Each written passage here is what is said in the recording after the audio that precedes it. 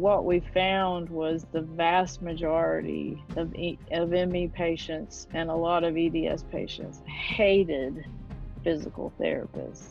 And the reason they hated them was because they did not treat them correctly in the way they needed to be treated. Because to treat ME, you have to understand that you have to basically take everything you've learned and turn it upside down.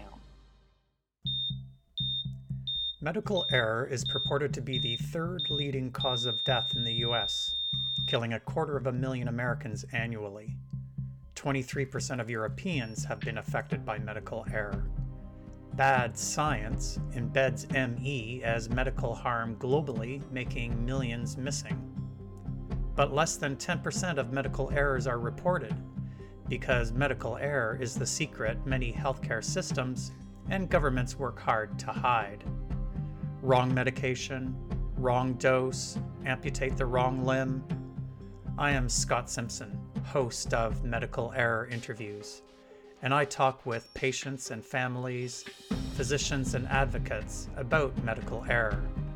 They share secrets, stories, and most importantly, solutions.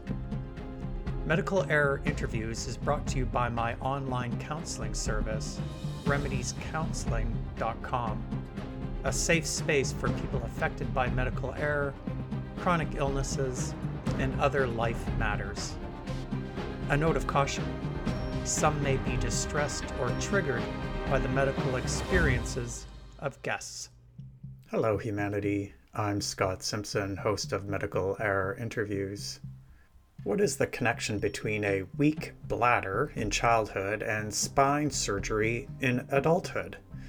For Melinda Maxwell, a diagnosis of cranial cervical instability, or CCI, provided clarity of that connection after decades of doctors dismissing her symptoms or giving a misdiagnosis.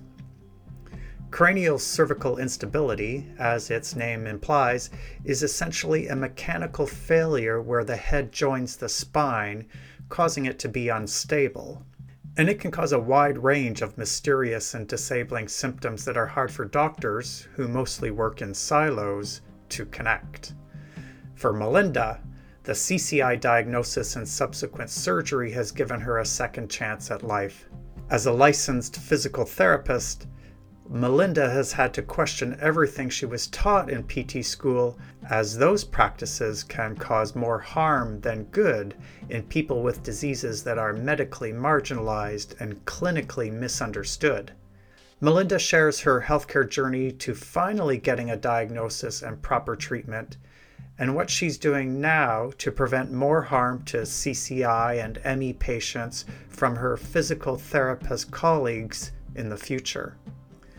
If you would like to support the podcast, you can subscribe on iTunes, Spotify, Podbean, and all of the major podcast platforms.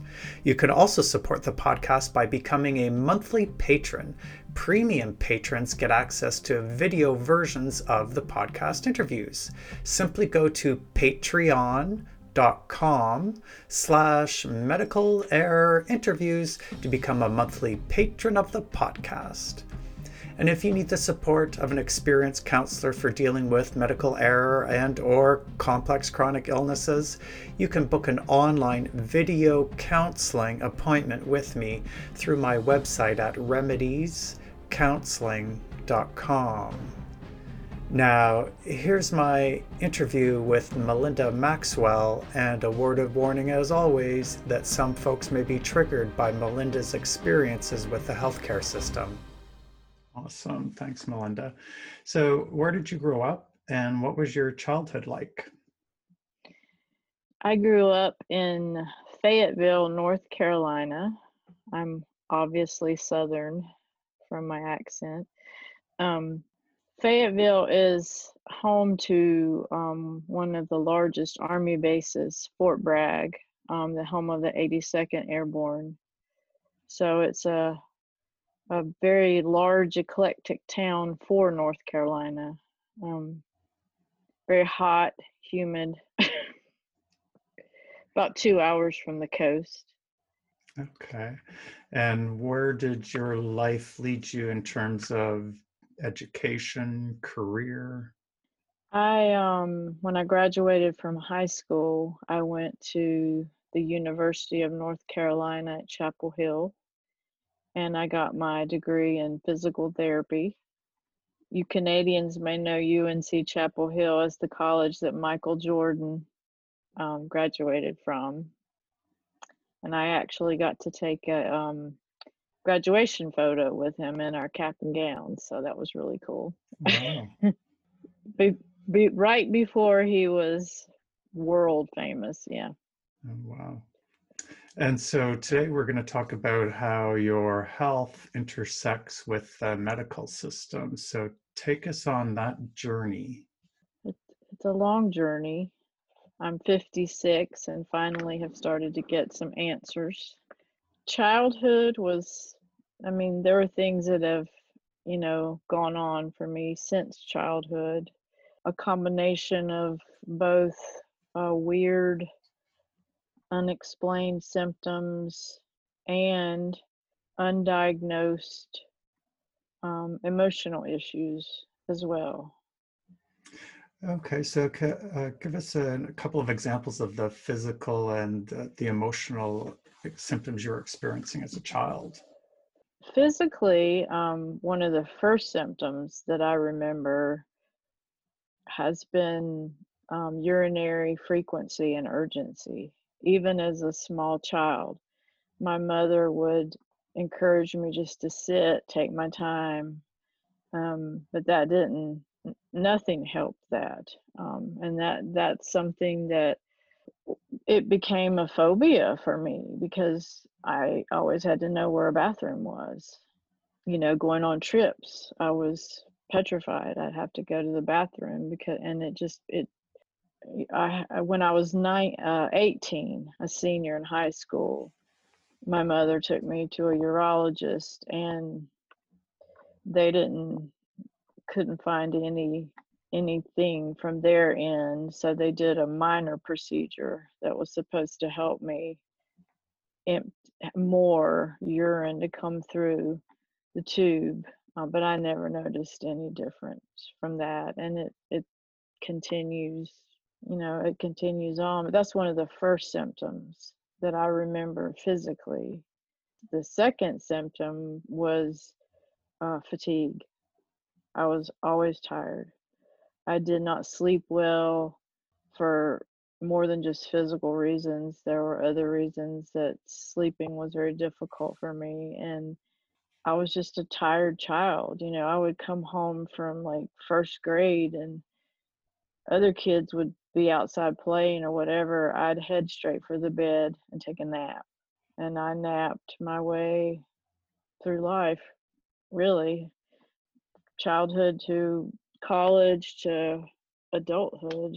I had to have a nap to be able to function. On the emotional side, part of it was the environment I was growing up in, but also I had this unexplained fear of just about everything. I was very, very afraid. I had a lot of anxiety, and I would get things on my mind and I couldn't get off my mind, so it took me lots of therapy. I was diagnosed with separation anxiety when I was a teenager, getting ready to go off to college. Somewhere along the way, depression and anxiety got thrown in there, but not until I was about 27 was I actually diagnosed by a specialist with having OCD, obsessive compulsive disorder. And it was very treatable. My therapist was and continues to be one of the top here in the country for it. And I really felt like at that point, life really turned around for me as far as my emotional health. To have a name to put on that, why was I always afraid? Why did I have so many phobias? And to know there was a treatment that worked. So that's one of the first issues I feel like took too long. It would have been nice if, I had been able to have treatment when I was a child.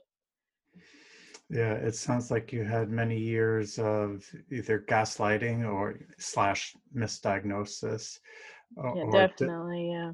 or dismissing of your symptoms.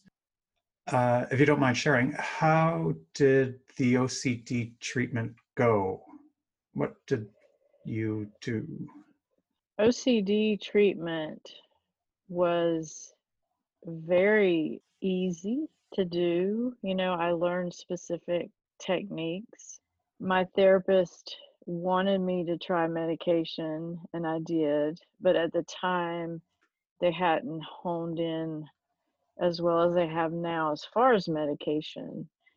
So I did try a couple different drugs and just, as we now also know, all these chemical sensitivities that I have, I just wasn't able to tolerate medication at the time. So it was all behavioral changes.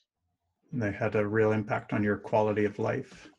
Yes, they really did. And I remember the first day I went to see her, I remember coming out of there thinking, I just had this tremendous relief. Like, I can actually maybe enjoy life now. I mean, it was just an overwhelming sense of hope that, I had mainly been in survival mode, not just physically, but emotionally for so many years at that point. Out of those fears and insecurities and phobias, I had made some bad decisions. After I went into treatment and got better, I was able to make choices that I couldn't have made before because they were too debilitating. So life definitely got better. Well, and so in spite of all of the challenges in childhood, you managed to make it through college. Even though I had the fatigue, the sleep issues, started having pain, I would probably preteen, teenager. I was always very, very bendy. I was a cheerleader. I could do splits. I could go to a door frame and do a split on the door frame. And, I did some gymnastics, things like that. So, we didn't realize that, I was showing symptoms of something greater and more problematic then, but, I was already having pain as a teenager. Still the fatigue was the issue. And for me, it was there was a baseline fatigue that I always had. And then I would have these flares where I just had to go to bed and I just had to rest was the only thing that would make it better. And then I could get up and go back at life again. Physical therapy school was very intense. We had long days. I, and I was able to get through all that, turn to lots of things to try to keep me awake, like caffeine and but I could function, but then I would come home and I would go to sleep, and I would have to rest.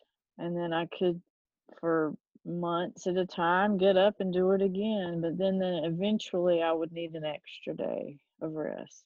And then I would need more than an extra day. I was a good employee and I had a good relationship with my bosses, and I remember telling one, I said, I know I call out on Monday a lot, but it's not because I've been out all weekend kicking it up. I just don't feel well. And I had a good enough relationship with him that he didn't suspect anything else. But it was an issue even by then in my late 20s, it was getting worse. I mean, I really pursued my fatigue from the time I was a child, trying to get answers on the fatigue.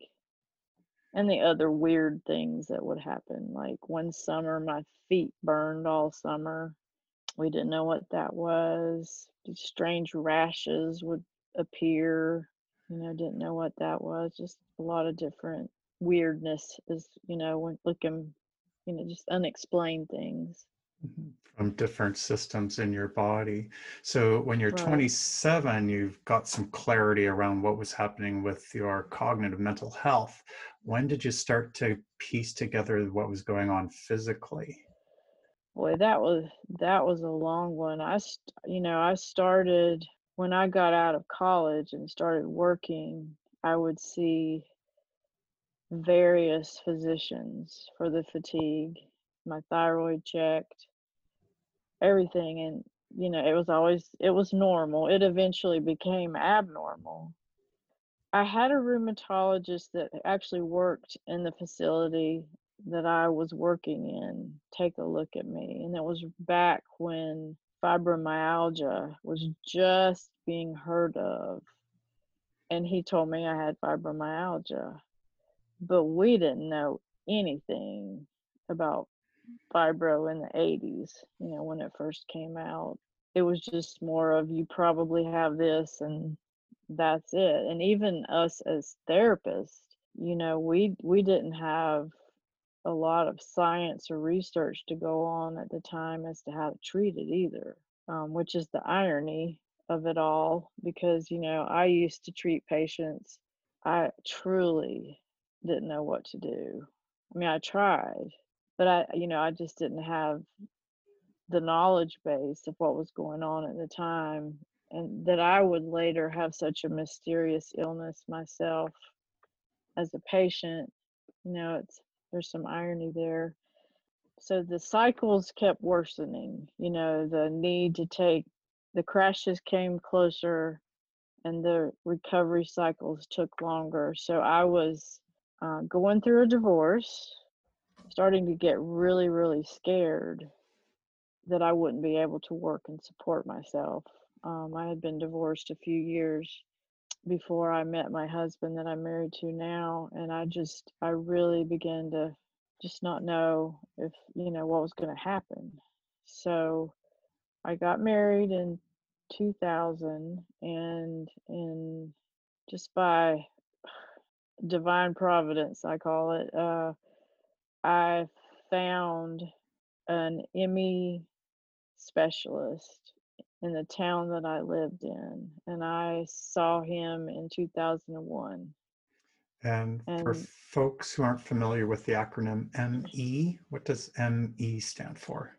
well, ME stands for myalgic encephalomyelitis. Unfortunately, it's been called many things, including chronic fatigue syndrome. Here in the US, we really push for ME/CFS or ME. Just to keep it simple, I'll say ME. But he diagnosed me with ME and also with fibromyalgia, which had, like I said, been suspected 10 years earlier, 10, 20 years earlier, but still not that much known about it.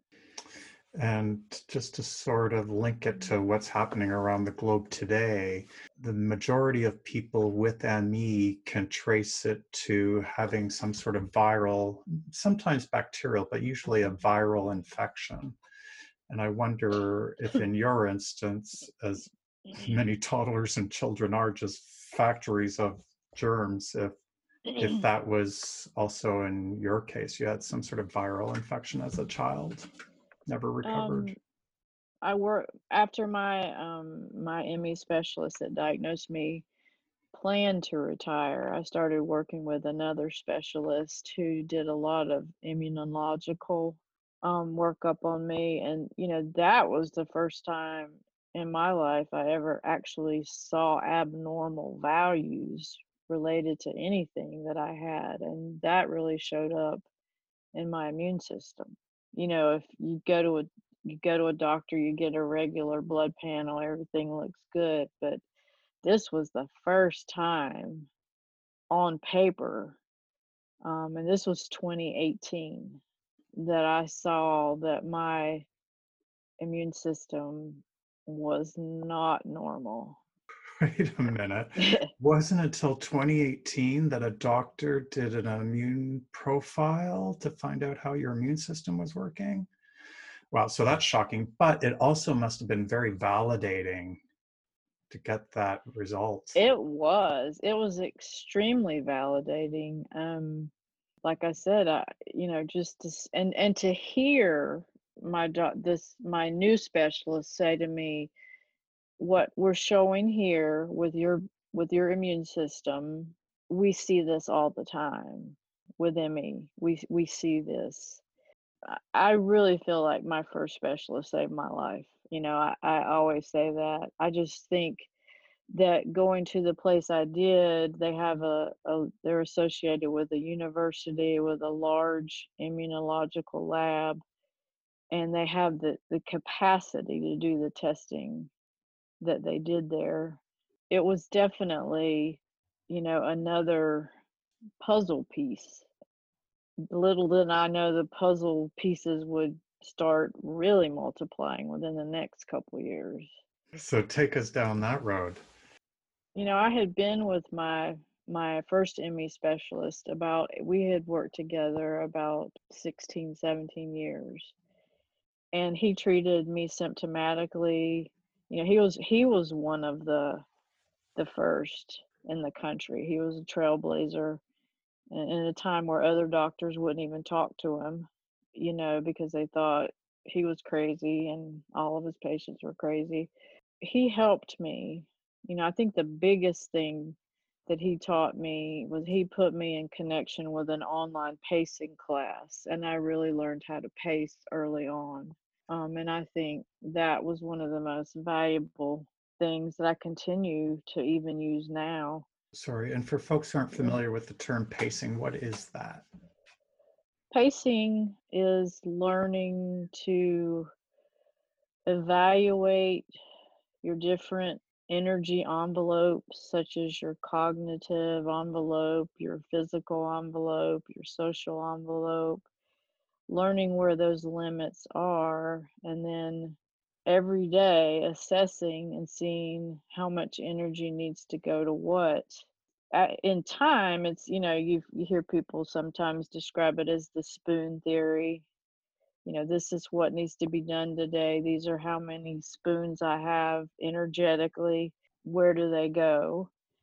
And you learn to get out of that push crash cycle where you feel good and you do a lot and then you crash and have to recover.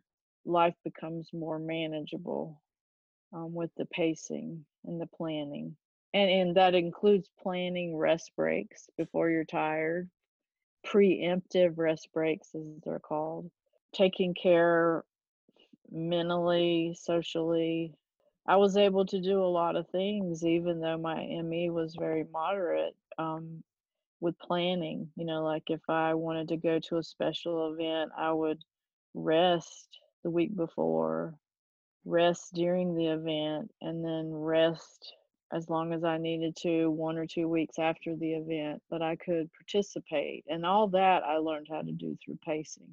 Excellent example and explanation. Thank you. Hmm. So the pacing was very helpful in managing your symptoms and your quality of life.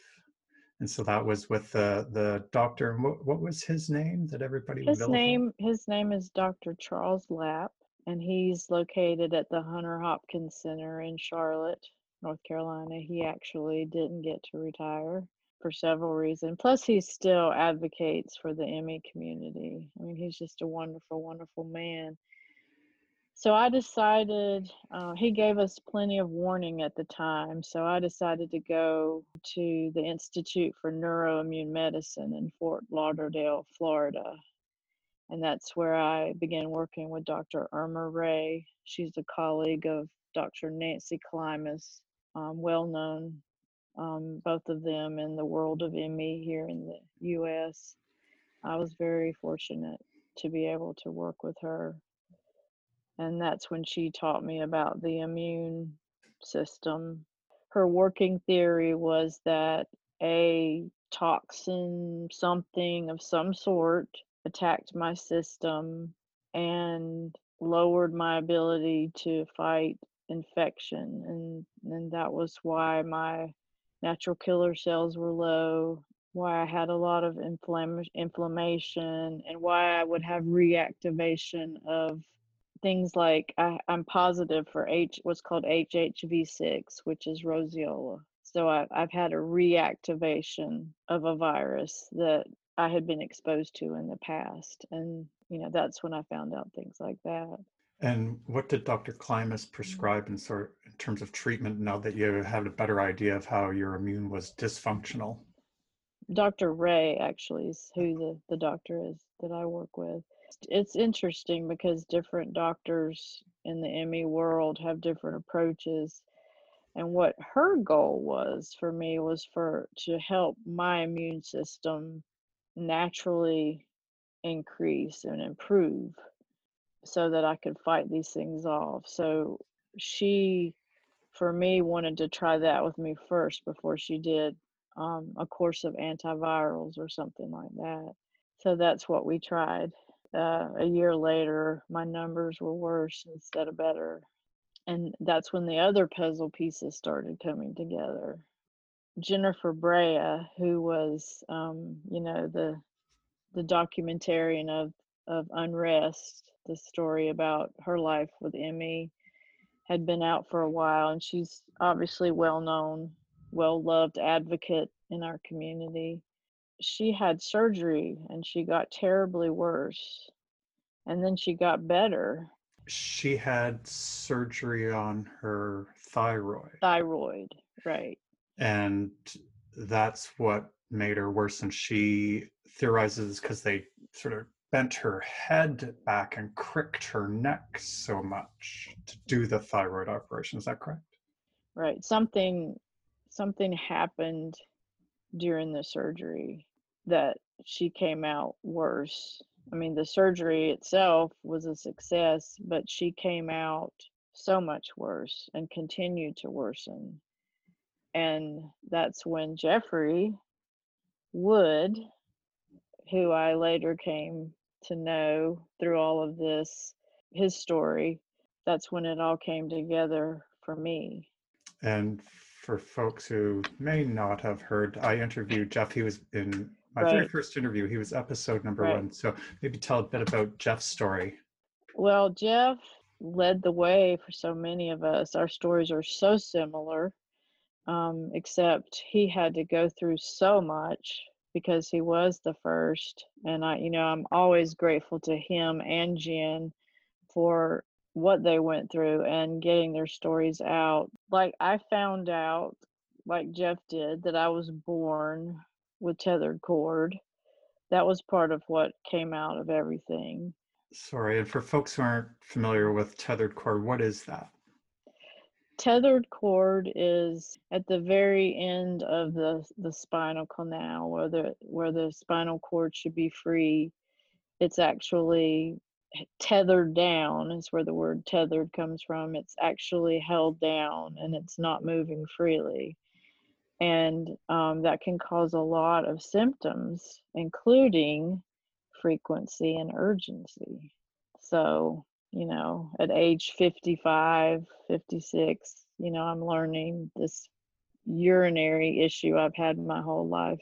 I was born with a tethered cord. That was definitely a myth. They both also were introduced to the concept of a connective tissue problem being there as well. So, and the specific one that started being talked a lot about in our community was hypermobile Ehlers-Danlos syndrome.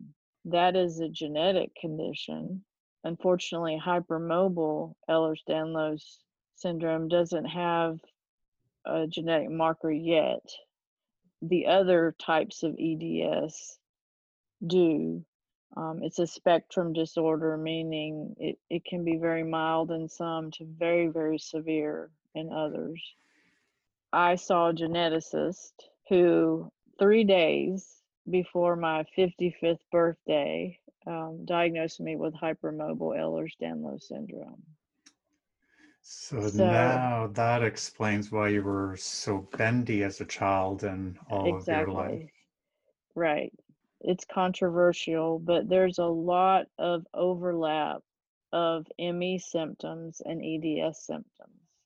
And so by the time I got to the geneticist, I had already been diagnosed with some of the other issues that can occur in both ME and EDS, such as postural orthostatic tachycardia syndrome, also known as POTS.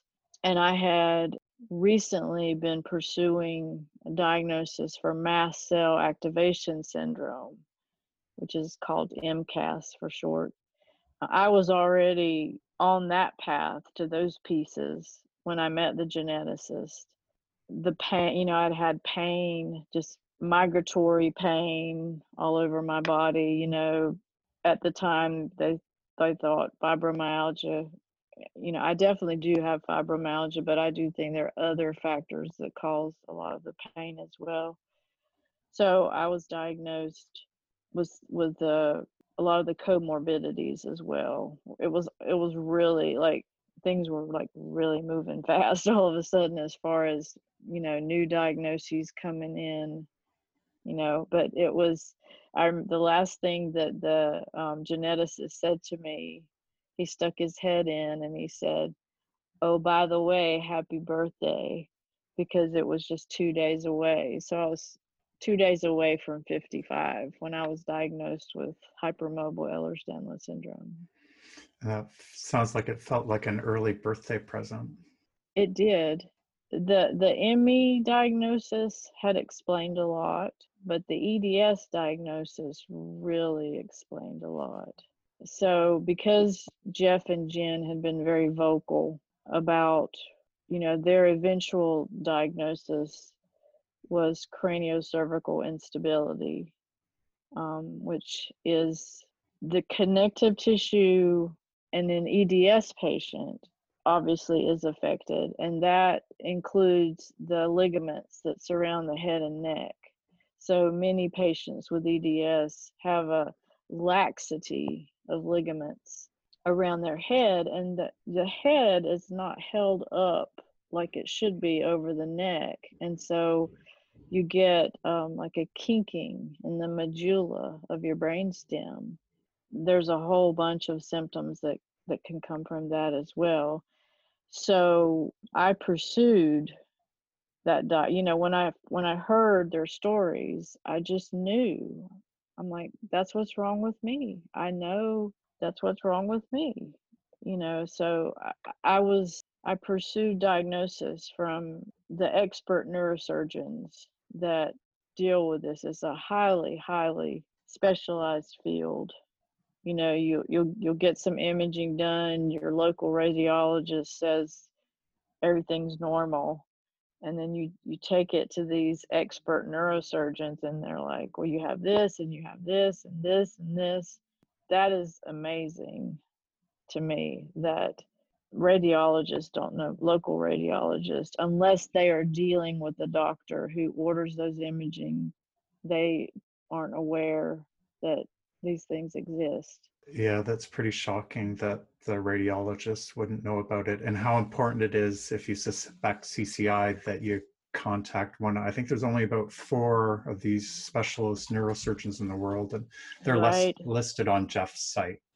Right. Yeah, Jeffrey has done a fantastic job on his website of explaining his story, how his diagnosis came about, and who he's really researched and feels like are the best in the world to see. I mean, there are other neurosurgeons that do this surgery because it can occur because of trauma. It can also occur because of like rheumatoid arthritis, things like that. And by But trauma, you mean like physical trauma, car crash sort of thing? right, like things like that. Yeah, physical trauma. Yeah, car accidents in which the neck becomes involved. So yeah, I was able to see one of the world's finest. Just happens to be about 5 hours from me. So I didn't even have to get on a plane like a lot of people do. We were just able to drive to see him.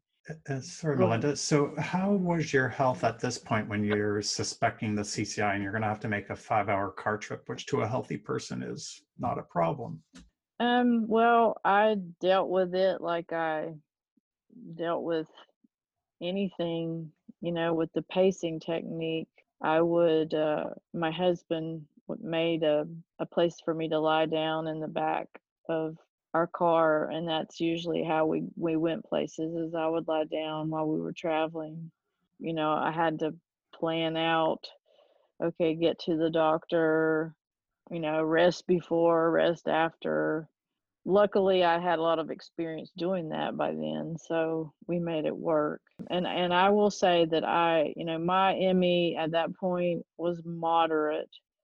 I was largely homebound, sometimes bedbound, but I could leave the house for about twice a week, for a few hours, with several days in between, if I paced myself well. But it was, I will say, everything was getting more difficult for me. I had not, my symptoms had not worsened as severely as Jeff or Jen's, but there was just despite my pacing and despite my participation in my pacing class that I'd been in forever and all these things I learned, I was seeing a gradual decline in my ability to function.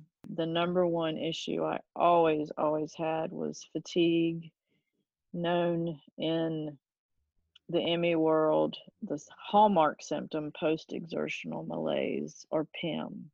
Like I told you, from childhood on, that had always been and continued to be the number one issue. I do consider myself moderate, but there are people with ME who are much sicker than I am. Those that are bedbound. I think of Ron Davis of the Open Medicine Foundation. His son Whitney is severely bedbound, on a feeding tube, blocking out light and sound every day. The severely ME patients are really the truly lost ones of us. They're just not seen. That's why they would call them missing. They're missing from life. Yeah, it's hard for healthy people to fathom just how sick some people with ME can be. And just for the uninitiated, the post-exertional malaise, that's like you say, the hallmark symptom of ME, and it's a delayed and dysfunctional response to exertion. And not just physical exertion, but mental, emotional, any type of exertion. Yeah. So you make the 5 hour trip to get the imaging done on your neck. Right. I got to meet with a wonderful surgeon. Um, I had watched some of his YouTube videos, so I had a feel for him, and he took my imaging, put it in the computer, and in real time went over the abnormalities that were present, showed us the actual kink that was occurring in my medulla, which is at the top. Your spinal cord comes out of your brain. It's the brain stem. He recommended that I work with a physical therapist that specializes in craniocervical instability. I'm a PT, and I had PT, and she's fabulous. I knew that surgery was what I needed to do personally, and I based it on three things. The first thing was my age, 55. The second thing was the length of time that I have been moderately ill, which was getting to be 17 years at that point. And I also based it on the severity of the pathology of the craniocervical and what's called atlantoaxial instability.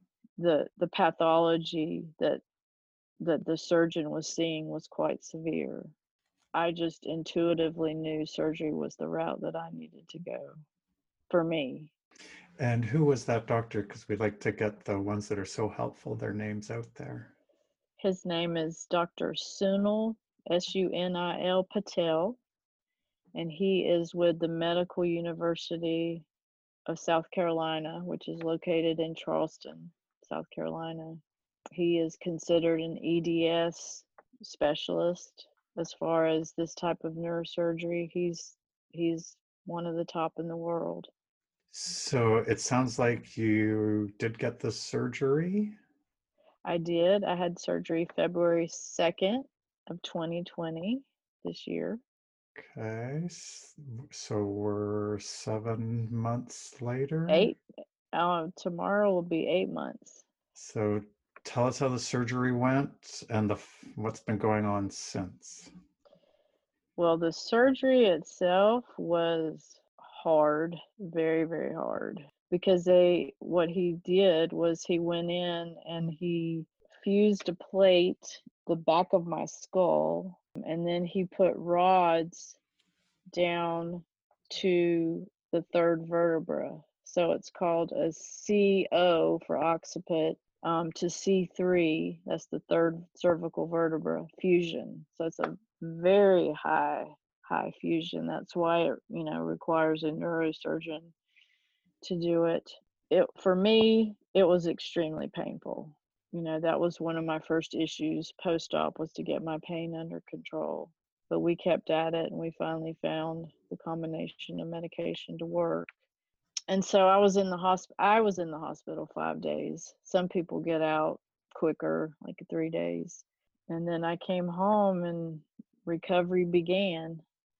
The first thing I noticed immediately was my cognition was better, which was a welcome surprise, because my cognitive envelope had always been my biggest, which had even perplexed my ME specialist in the beginning.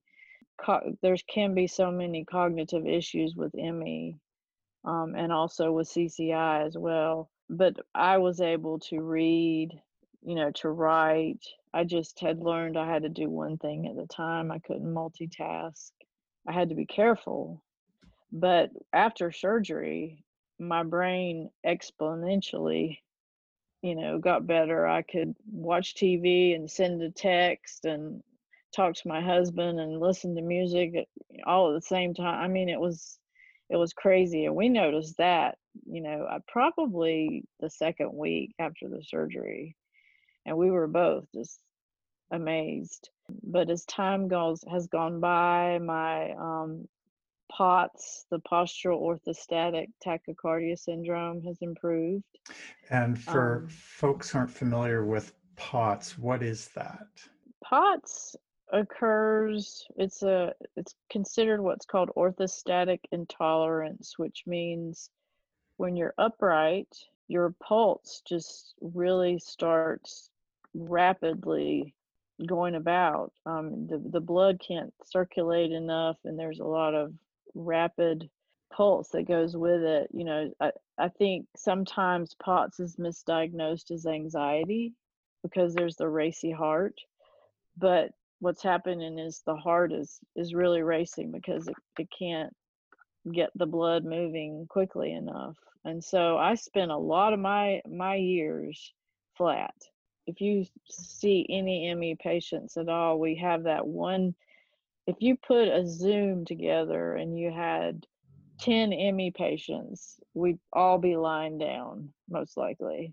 I spent most of my time flat because of the POTS. I was on medication, which helped. So, but I always monitored my pulse. I learned from pacing, my pulse needed to stay below or it would cause more harm, and that's called the anaerobic threshold. The anaerobic threshold is premature in people with ME. There's a lot of physiological reasoning behind that. So I knew my number and I knew what I needed to stay below, so that by going over it, I would be causing damage, and that would worsen the post-exertional malaise. So I had to really watch my pulse a lot. Even though I was on medication to help keep it lower, I've seen a significant drop in my pulse after the surgery, to the point that my ME specialist I haven't started it yet, but I'm going to start a very, very slow taper of my medication to see if I can come off of the medication for the POTS. I have mast cell activation syndrome, which is another one of those comorbid things that goes along with it. I think because that's improved, I have less headaches, and then I have less headaches in general because I had headaches that were not mast cell related. So that has been a miracle because managing headaches has been a lifelong issue as well. I continue to work with a really fabulous migraine specialist, and she was pleased to see the improvement in my headaches. The biggest thing that I have seen, and the thing that I waited the longest to make an opinion about, was my post exertional malaise. I can honestly say, if you look at the definition of PIM, I no longer have PIM. I still have fatigue. And, after being sick, unwell, and deconditioned for almost 20 years, that's to be expected. But I do not have the severe just need to be in bed day after day, with the worsening symptoms, things like that. I still need to rest. I still need to pace. I still use all the things I learned, but just that severe post exertional malaise that I experienced has improved. And that is a miracle. A huge, huge improvement in your quality of life. Absolutely. I considered the surgery a success early on, but I'm realistic about it. I mean, being diagnosed with hypermobile Ehlers-Danlos syndrome, too, that's a lifelong illness.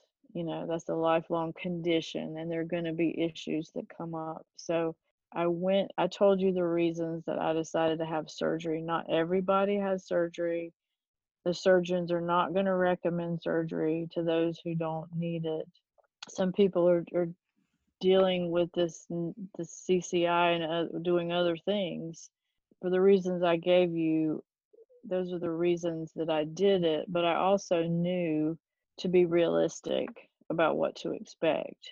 I mean, I still have a lot of recovery ahead of me. I have a long way to go. How would you rate your level of ability today compared to pre-CCI surgery? Well, I'm upright. Yeah. I've been upright talking to you for quite a while. How I dealt with that in the past was I would lie down and I would get up and do something, and I would lie down. The fact that I can sit, I still have this support here if I need to lean back against it, but I'm upright, my head is over my neck. I mean, even just, things like that. Under other conditions, you wouldn't even pay attention to, but that's a good thing.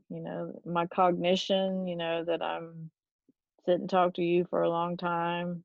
I could have done it before, but I probably would have pooped out on you at probably about 30 minutes, so my ability to engage and concentrate is a lot better. I can drive because, I could drive before short distances, but after surgery, because I knew going into surgery I would have limited range of motion. That was one of the neurosurgeons tell you you're not going to be able to turn your head fully just from side to side or to tilt it your ear to your shoulder. That's just one of the things you have to accept if you decide to do surgery. So it was greatly limited after surgery, and I worked with my therapist using her post-op CCI protocol, and over time I have gained my motion, and she recommended it's called a swivel seat, and I put it on my driver's seat of my car, and it helps me. I mean, you can use it in any kind of chair. If you have trouble getting up out of a chair, turning to get out of a chair, it swivels you. You can move more with it. So the swivel seat helps me turn my body as well as my head. So I was able to drive. I guess that was probably around 5 months. That was a big landmark when I was able to do that after surgery. So I can drive myself around. After surgery, I would have arrange rides a lot just to save me energy when I had doctor's appointments and stuff. I could take myself, but sometimes I would have people take me. And then after surgery, I had to get transportation everywhere. But now I'm independent with my driving. We actually went on vacation in August, and we have a jet ski, and I drove it back separately. So I drove 2.5 hours by myself in August. So that's the longest I've done that in a long, long time. So that was exciting. Wow, it's like a second chance at life. Yes, it really is. With second chances come hopes and dreams. What are yours? Well, my husband and I are still taking it day by day, looking at the progress. I mean, I don't know how I could have done this without him. I really don't. He tells people that I didn't choose my illness, but he did, and he has been by my side and the whole way and so supportive. And unfortunately, I can't say that for everybody in the ME world. There are people who become estranged from their families mainly because they're disbelieved, or people think it's a psychological condition. But I was so blessed to marry a man who really loved me and cared about me and has been there all the way. So we're still just taking it in right now, and I do still have a lot of recovering to do. My dream is to practice physical therapy again. I had to stop working as a physical therapist in 2002, but I keep my license. I've always kept my license in the hopes that one day I could return in some capacity. My ultimate dream is to work with my physical therapist who specializes in EDS and ME now, because she sees a lot of ME patients coming through that have some form of connective tissue illness like EDS. So she's seeing more of those. She specializes in the CCI surgery. I would love to be able to work with her in some capacity. I think that would be awesome. That's my dream. Wow, yeah, and there is a huge need for those skills. So, yeah, I'm pulling for you to make that or at least enough for recovery to get back to doing PT. Right. One thing we started doing it before my surgery, and it's progressing along. Was I have a colleague in Alaska. Her name is Sally Radisky, and she has ME, she has EDS, she has a lot of other mechanical issues that we're learning about. She and I became friends on the internet, and we would be in these Facebook groups, where people would talk about having ME, being diagnosed with EDS and CCI. And what we found was the vast majority of ME patients and a lot of EDS patients hated physical therapists. And the reason they hated them was because they did not treat them correctly in the way they needed to be treated. Because to treat ME, you have to understand that you have to basically take everything you've learned and turn it upside down. And I'm sure, as you know, one of the most damaging things that ever happened with ME was graded exercise therapy recommendations, or it's known as GET. Graded exercise therapy is where it's continuous with a gradual increase in the intensity and the duration, such as walking or swimming or riding a bicycle, those things we know as aerobic activity, can be detrimental to an ME patient.